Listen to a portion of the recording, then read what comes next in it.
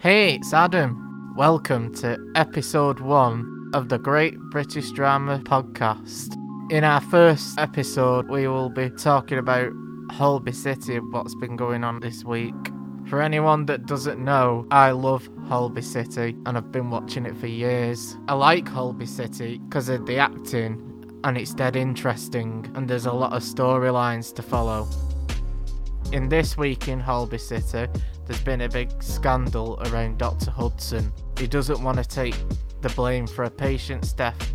I can't believe he's leaving the blame on Dr Bryce's head. And now, Dr Bryce has ended up trying to kill herself. I think it's disgusting, and Dr Hudson needs to take some of this bloody blame. I think some hospital staff will end up all the way up to the top CEO. What do you think, listeners?